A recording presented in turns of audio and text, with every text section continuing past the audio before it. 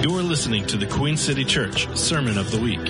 For more information on this message and other resources, visit queencity.church. Thank you. Thank you. Good morning. I talked about forgiveness last week, and we looked at how our actions, our attitudes affect our lives and how they actually affect the Lord, because we really are in a relationship with God. We are in a relationship with the Lord Jesus, and we looked at how criticism and unforgiveness restricts the flow of God's grace into our lives. How many of you know that's true? And so what I want to do this week, I want to look at the unique position we have to actually affect God's heart. And here's what I want the conclusion of today's message to be. I want us to all love Jesus as much as he loves us. I want all of us to get free from bitterness and unforgiveness. I want all of us to learn how to use our lack and our loss as our way to appreciate what we do have in him and in each other.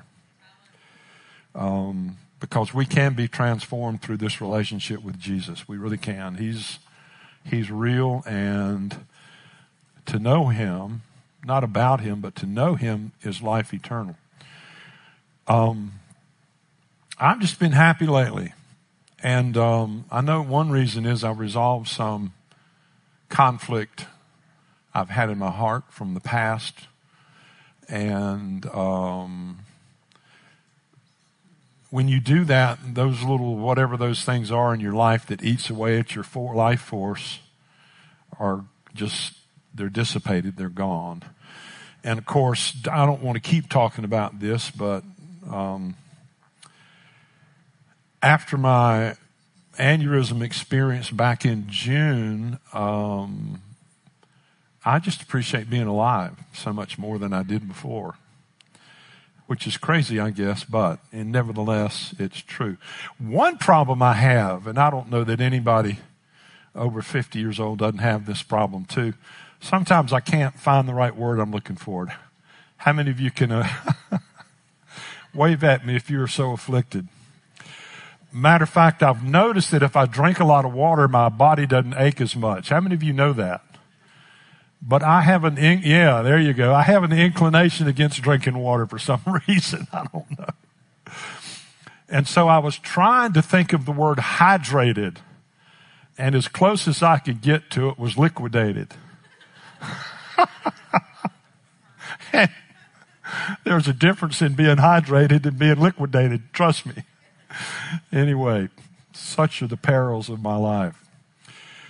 Well, one of the things we need to recognize is that God's heart can be broken or God's heart can be made happy by the things we say and do.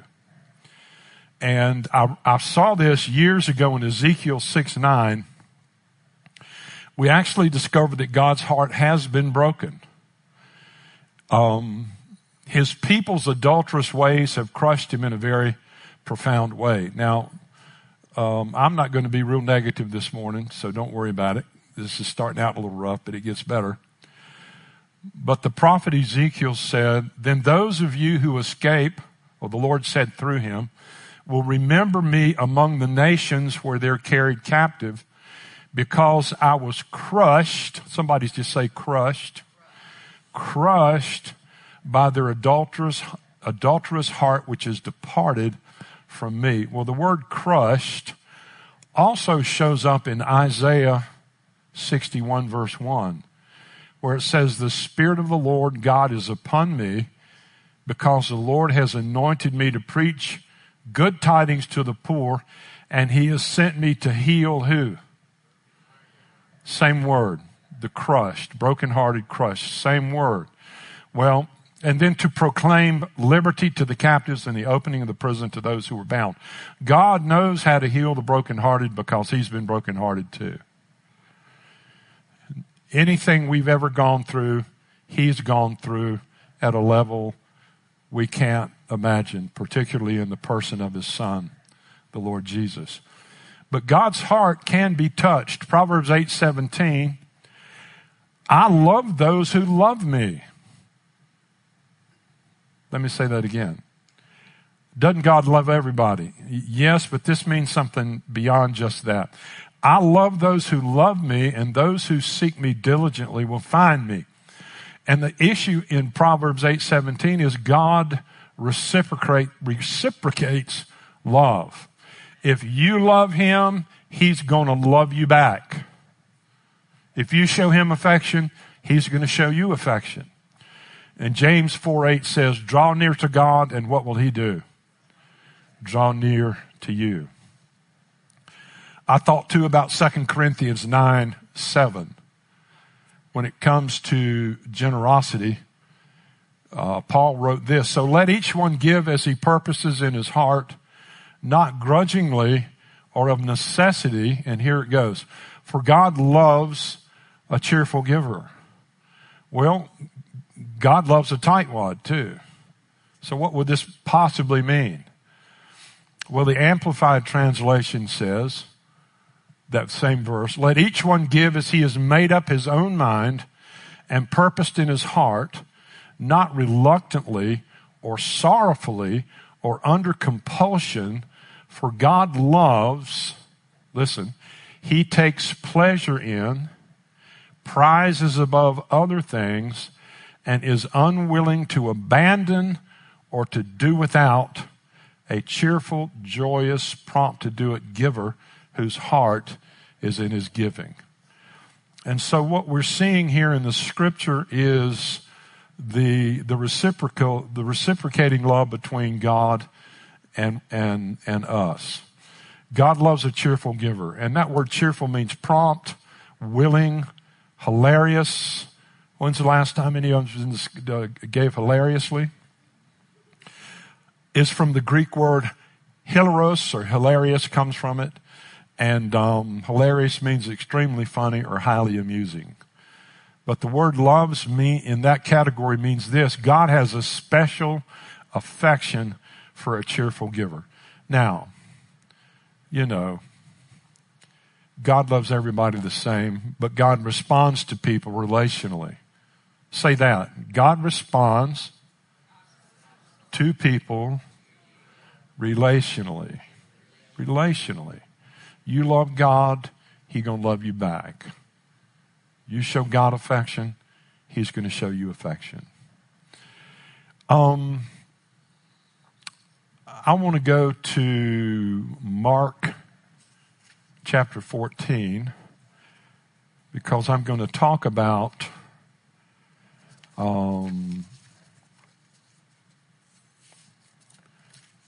some of the women in the Bible named Mary. And we're going to see in a minute that there were 5 Marys that were in Jesus' close personal circle of friends. How many of you have 5 close friends with the same first name? Nobody. So it's strange.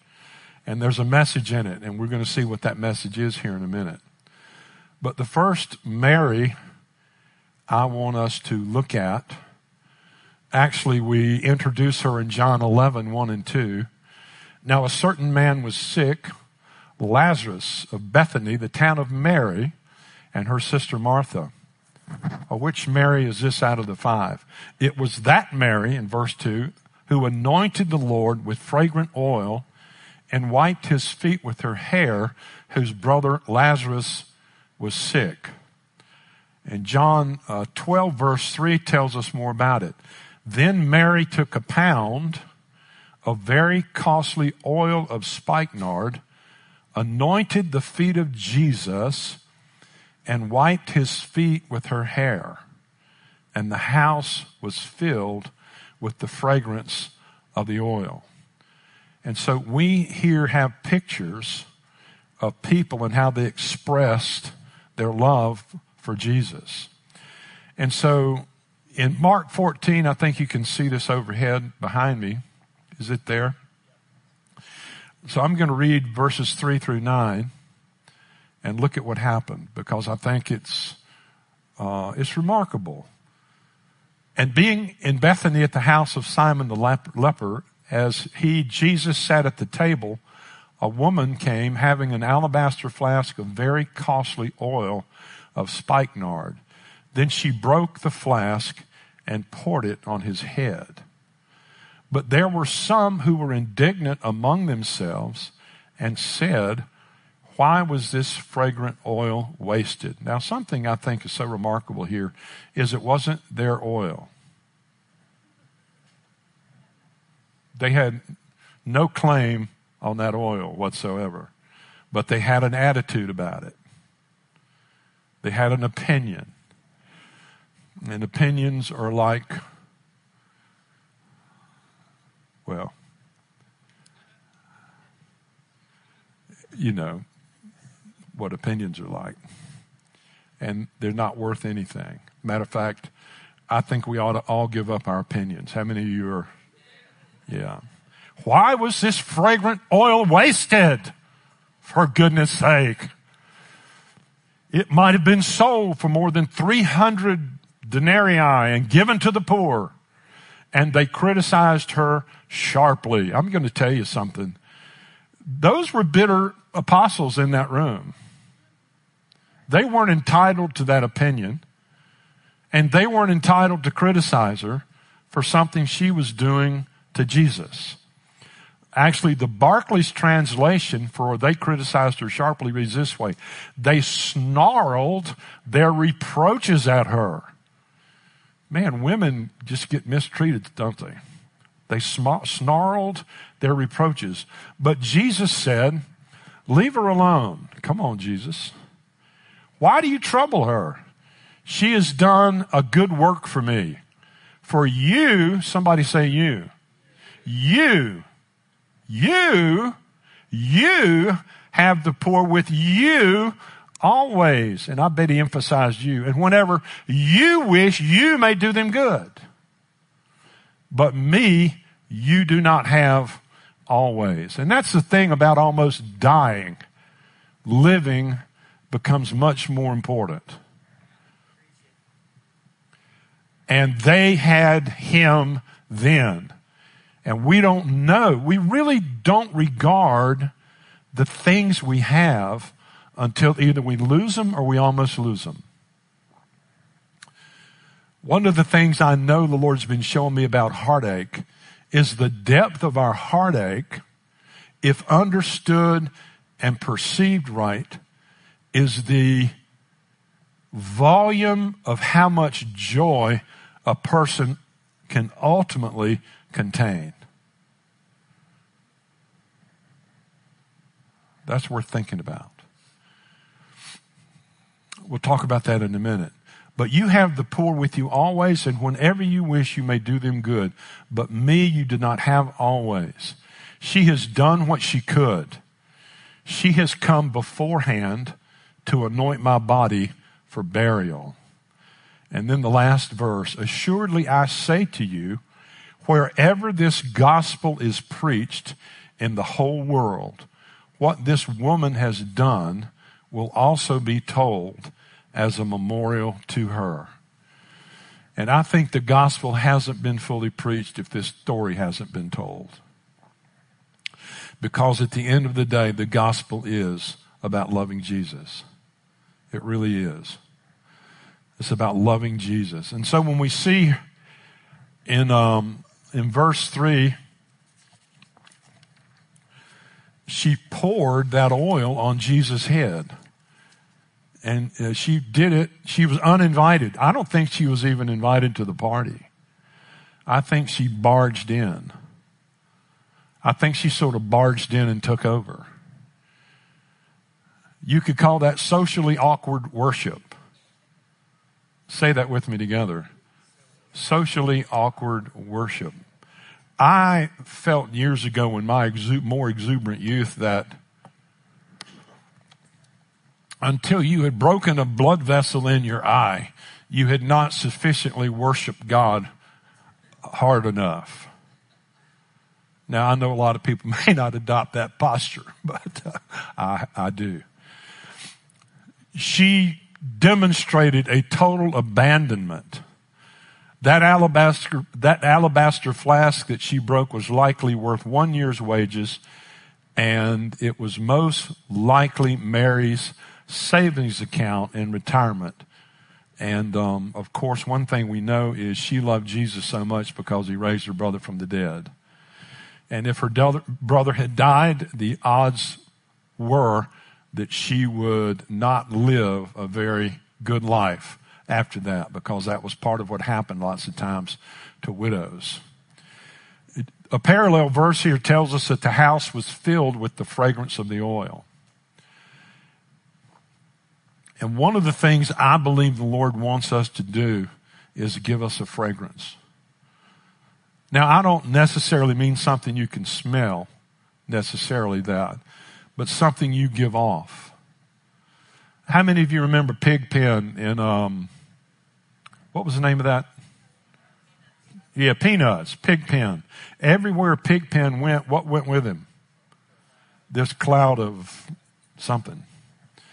And there are a lot of people that carry around a cloud. You really don't want to be around them that much, right? You know anybody like that?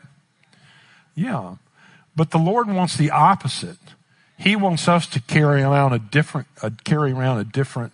kind of cloud. The house was filled with the fragrance of the oil. I'm going to tell you, you can tell when people have touched the Lord. You can. And it always not because they're telling you they have. But broken and generous worship spreads a fragrance far and wide. I think about this. Do you remember when the Hebrew children were thrown in the fiery furnace? And the king knew he'd been duped, and it was brokenhearted that he did that to him. And so he ran down there that next morning. He didn't sleep all night. He ran down there the next morning and looked in the fire, and he said, wait a minute.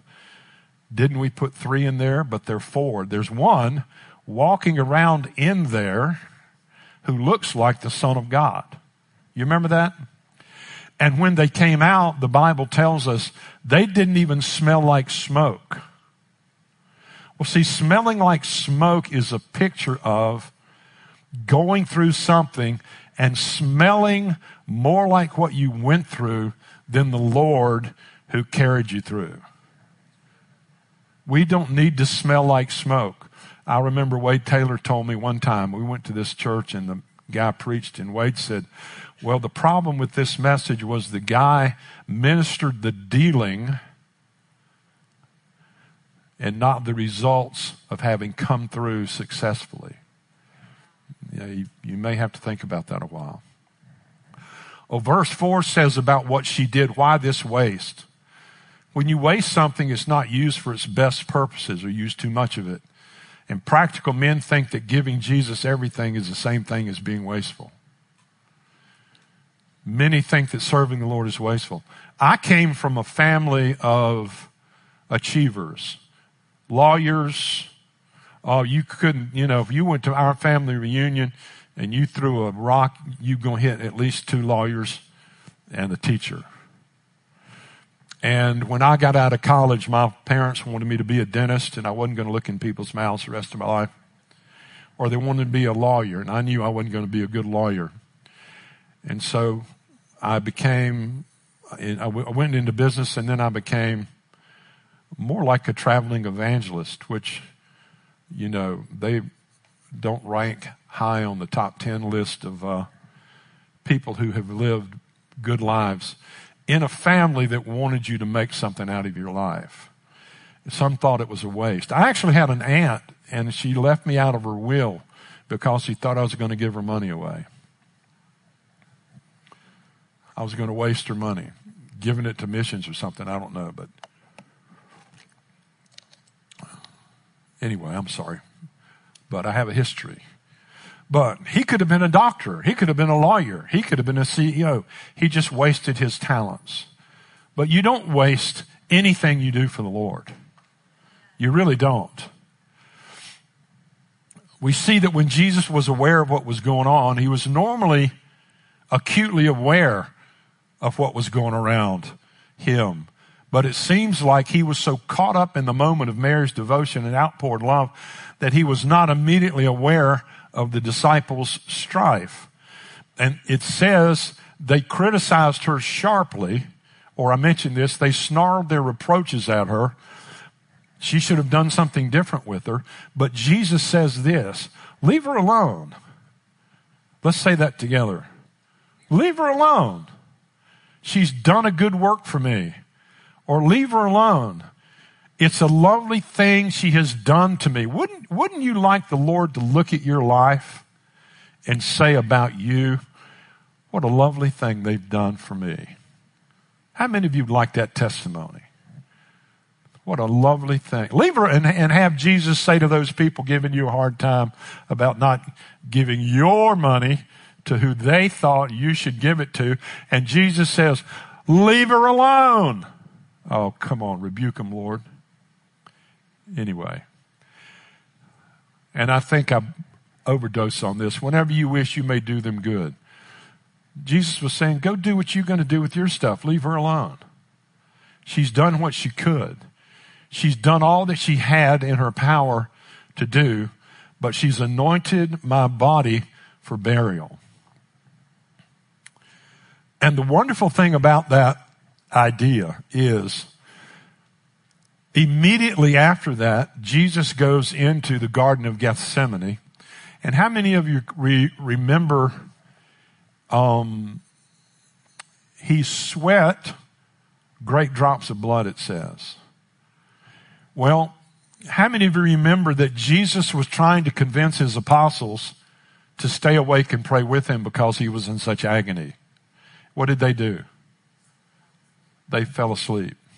So Jesus, even when he was with people, was alone. And he was in agony. Can you imagine Jesus being in agony? He was in agony. So much so that the stress, knowing what was coming of that situation caused, and it's a natural thing that can happen to people who are under extreme stress. They can actually sweat blood. But guess what else Jesus was sweating that night? What else was coming out of his pores? The spikenard, the oil that Mary had dumped on his head and wiped his feet with her hair. And I think Jesus experienced Mary's devotion when there was nobody else around because of what she gave. She anointed, the Bible says, Jesus said, she has anointed my body for burial.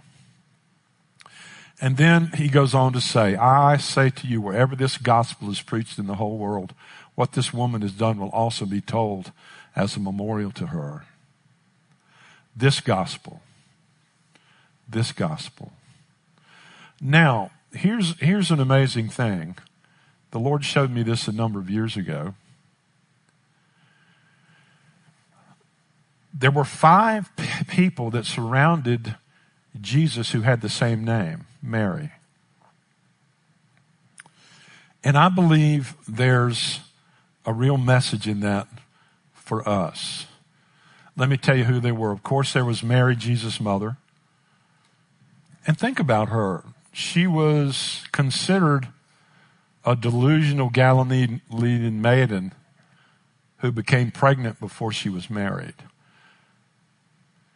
But she was also a recipient of divine visitation and, of course, the incarnation. But she had an unparalleled heartache. Actually, when Jesus was 8 days old or 10 days old when they dedicated children in the Old Testament? 8 days or 10 days, but whatever it was, they took Jesus to the temple, and a man named Simeon prophesied over Jesus to Mary. And one of the words he said was, a sword shall pierce your soul, when it came to what happened to her son.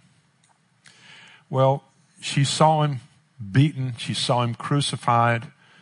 And the thing that always strikes me about the crucifixion of Jesus was he was naked. He was publicly shamed, but Mary was there. She was also in the upper room. Then there was Mary Magdalene. How many of you remember Mary Magdalene?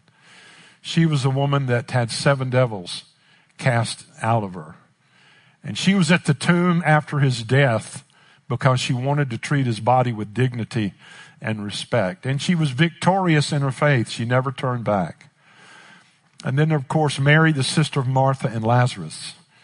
Mary, the one I've just mentioned, poured out her precious oil on Jesus' head, washed his feet, and wiped his feet with her hair. It's such a remarkable picture. Can you imagine doing that? That kind of devotion, that kind of love, in front of people who were already angry with you for what you did.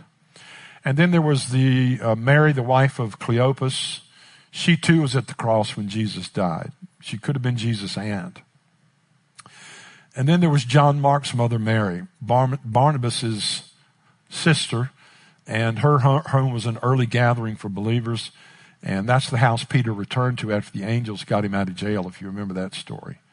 And so surrounding Jesus, you had all these women named Mary. And I was asking the Lord, that is too odd to not have some kind of profound meaning to it. And the Lord reminded me of a part of the book of Ruth. How many of you read the book of Ruth? You remember the story? Naomi and her husband and her 2 boys left Bethlehem, Judah, because they ran out of food, and they went to Moab, and the boys married and Moabites, and both of the sons died, and the father died, and so Naomi went back to Bethlehem. How many of you ever struck out for some noble purpose and it fell completely apart and you had to go back and face the people that you left with your noble purpose? Yeah. If you've never done that, you've got a great episode in front of you maybe. But on her way home, Naomi, whose name means pleasant or beautiful, said, "Don't call me Naomi. Don't call me pleasant. Call me Mara. For the Almighty has dealt very bitterly with me. I went out full, and the Lord has brought me home again empty." How many of you ever went through that? I went out full, and the Lord has brought me home again empty. Why do you call me Naomi? Beautiful. Since the Lord has testified against me, and the Almighty has afflicted me. Well, the word Mara means bitter. And it's the root word for the name Mary.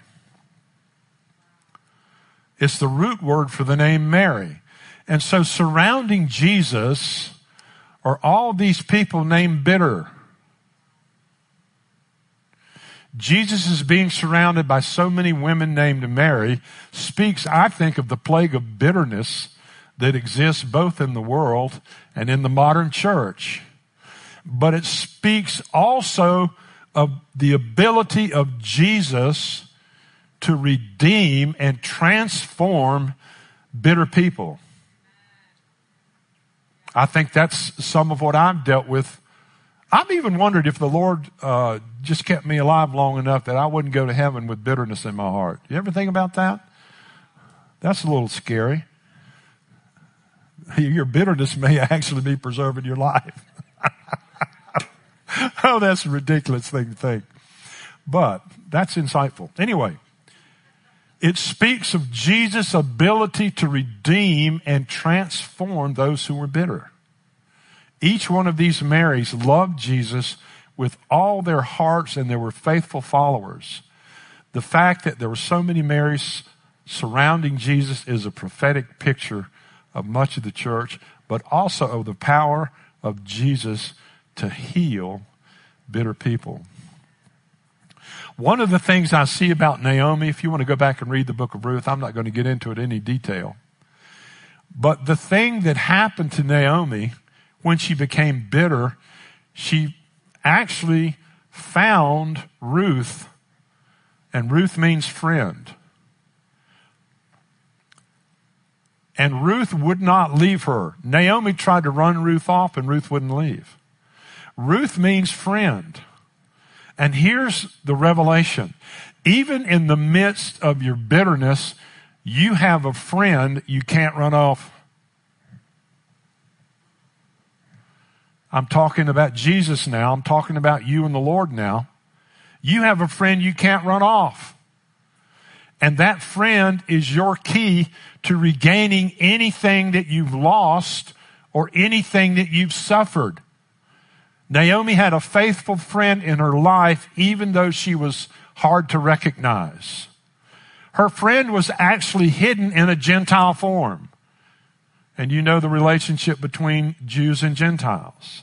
She found a friend in an unexpected place. And I'm going to tell you, ladies and gentlemen, your trouble, your problems, what you've gone through, your pain may actually be an unexpected place to find a friend that will never leave you, never forsake you.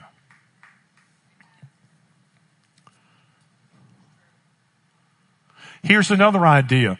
Maybe Elimelech and Naomi should never have gone to Moab. They were not friendly to the Jewish nation. Maybe they were in rebellion when they went to Moab. Maybe in their rebellion they lost everything that they lost. I'm not saying that's absolutely true, but I'm saying this.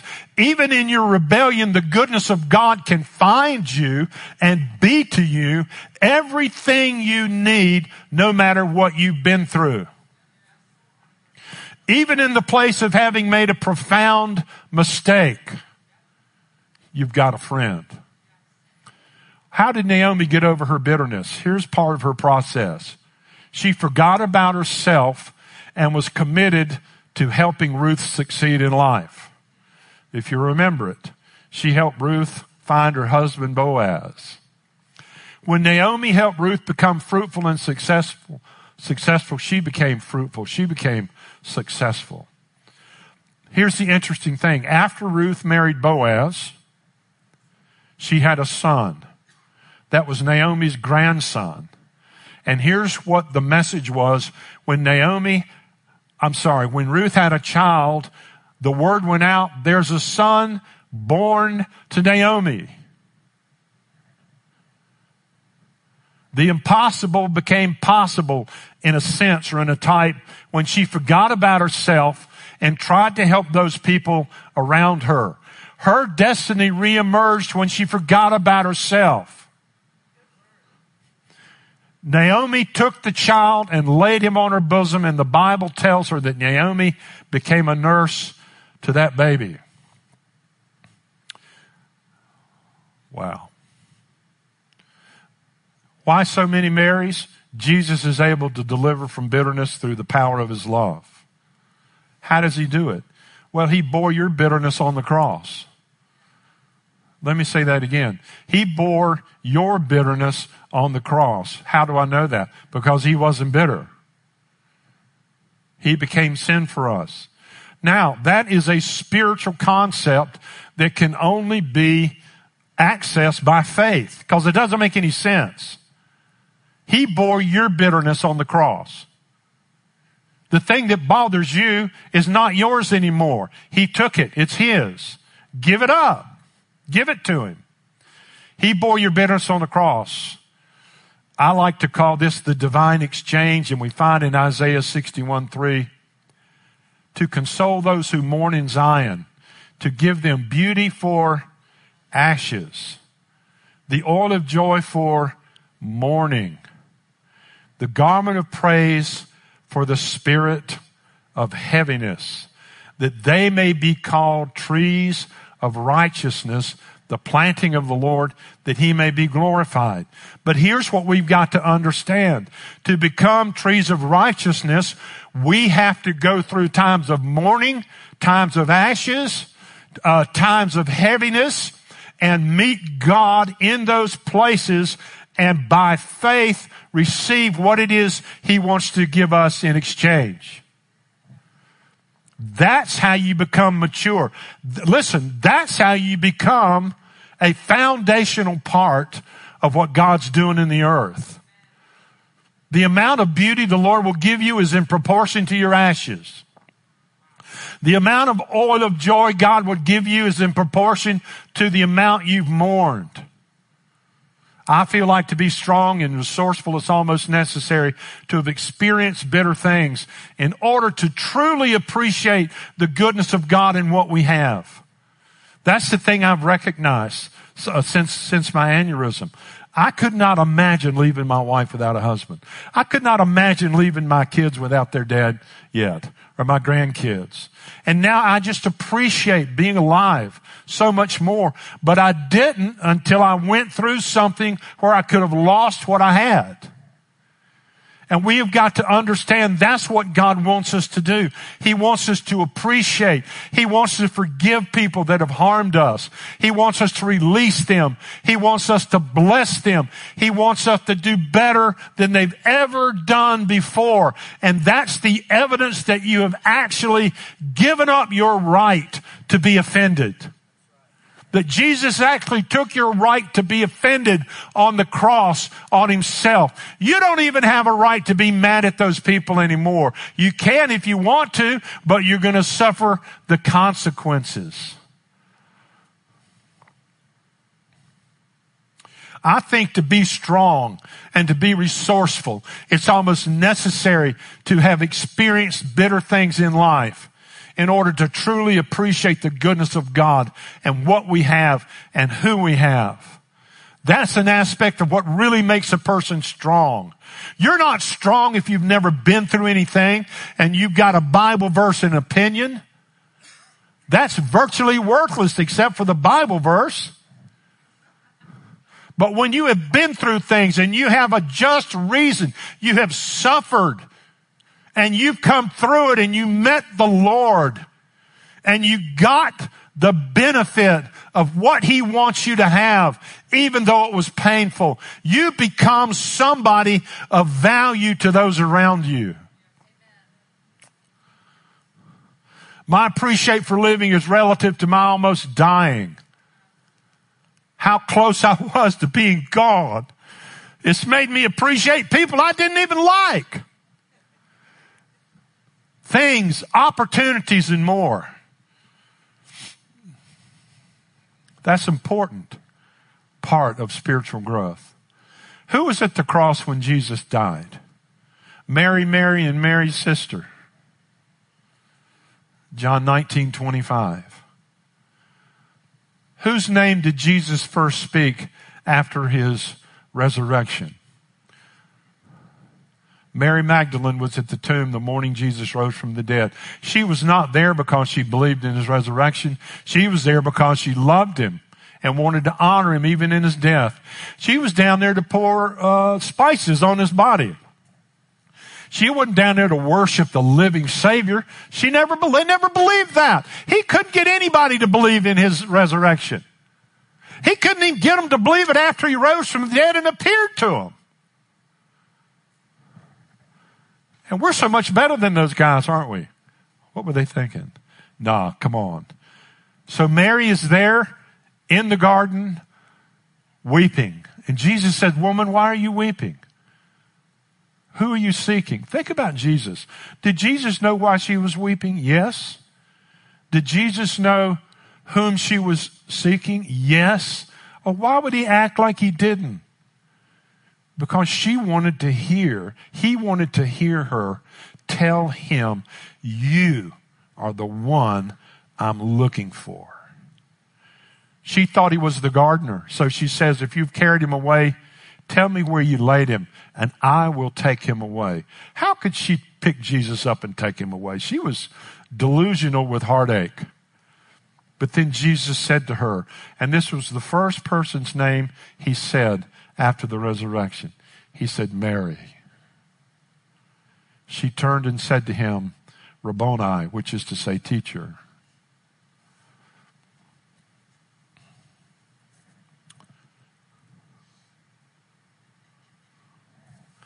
Here's what I'm asking the Lord to do. I'm asking the Lord to do this for all of us. I'm asking him to convict us of any unforgiveness and help us release people that we've held things against. How many of you want that? Come on. It's the key. It's the key. And we have the King of Kings to help us. I think again about what Jesus said on the cross. He said, Father, forgive them, for they know not what they do. That is such a remarkable statement. That's the key to forgiving people. They didn't know what they were doing. Well, it looked like it. Well, side with your reason or side with Jesus. The choice is yours. But if you can really begin to see, you have no idea why people do what they do. You don't even know why you do what you do. That's why you go to a therapist to find out who you are. That's why you talk to people about your issues. Because you don't even know. If you don't know why you do stuff, why do you think you know why they do stuff? And if that arrogance, pardon my French, if that arrogance is the key to keeping you in unforgiveness, just humble yourself and give it up. Humble yourself and give it up. I don't know how to close this message. I don't. I probably should just stop talking. But I want 2023 and 2024 to be the year of amazing breakthrough for people.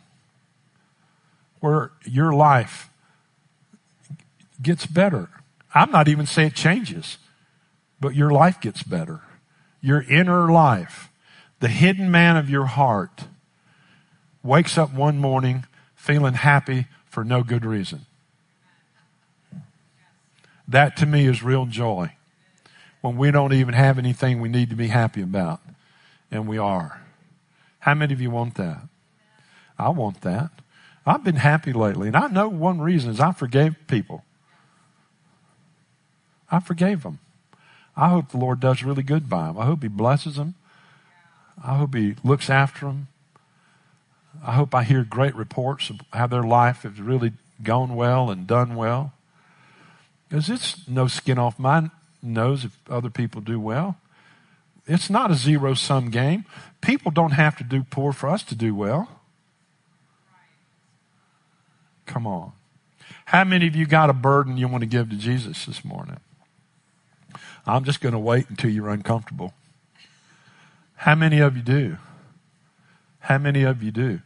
Well, it says, draw near to Him and He will draw near to you. How do you draw near? I think you say, Jesus, go off by yourself somewhere. Jesus, I'm drawing near to you. Just do it. Do it. Draw near to Him. He'll draw near to you. Love Him. He'll love you. Express affection to Jesus. Well, I'm not an affectionate person. Well, start being. Tell Jesus you love Him. Tell Him you miss Him if you've been distant. Yeah, tell Him you miss Him. I miss you. How many of you miss Jesus? I miss Jesus. David's singing this morning about the presence of the Lord. You know, God has anthropomorphic characteristics. Isn't that right? What do you mean? Well, He's like, God is not a man. Jesus is a God. He's a man. But He has human characteristics. Well, we have God characteristics, but we think and so He has like human characteristics. If you love Him, He'll express His love to you. If you draw near to Him, He will draw near to you. If you invite Him in, He will come at new levels. Just don't give up on Him. Don't give up on yourself either. So how many of you have something you want to give to the Lord? Okay, let's do this. Let's pretend by faith, whatever that thing is, you can pick up with your hand. Pick it up. That thing you need to get rid of. Pick it up. And let's do this.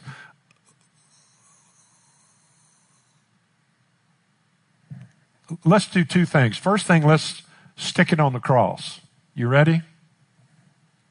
Because that's where it belongs. And here's the other thing. Let's throw it away. Let's throw it away. Because God loves us. He wants to touch us in ways that we will affect the world. He really does. And I want that. I want that for all of us. I want that our secret place with God be so fruitful, people will want to know who we are. We won't be pig pens carrying a cloud of gloom around, but we'll have a cloud of glory that goes with us wherever we go. I want that. The Lord told me, and this is crazy, but I'm just going to tell you because I don't care. It's too late. The Lord told me that the day was coming when the presence and power of God would touch people to such a point they would literally glow. And I use the word literally. They would glow. They would light up. I've got a friend named Charlie Wallace, and he met the Lord in a way before I did. And I went to his house to see him. And I want to promise you, when I went to his door, it's like a human light bulb came out of the door. He was lit. He was glowing. And I said, what in the world has happened to you? He said, I gave my heart to Jesus and he filled me with the Holy Ghost and I'm not the same. He wasn't the same. He wasn't the same. He was lit. How many want to be lit? I want to be lit. Come here, Dan, would you? Get me out of this. I want to be lit. I want to be lit up. You're the light of the world, the Bible says. You've been listening to the Queen City Church Sermon of the Week. For more information on this message and other resources, visit queencity.church.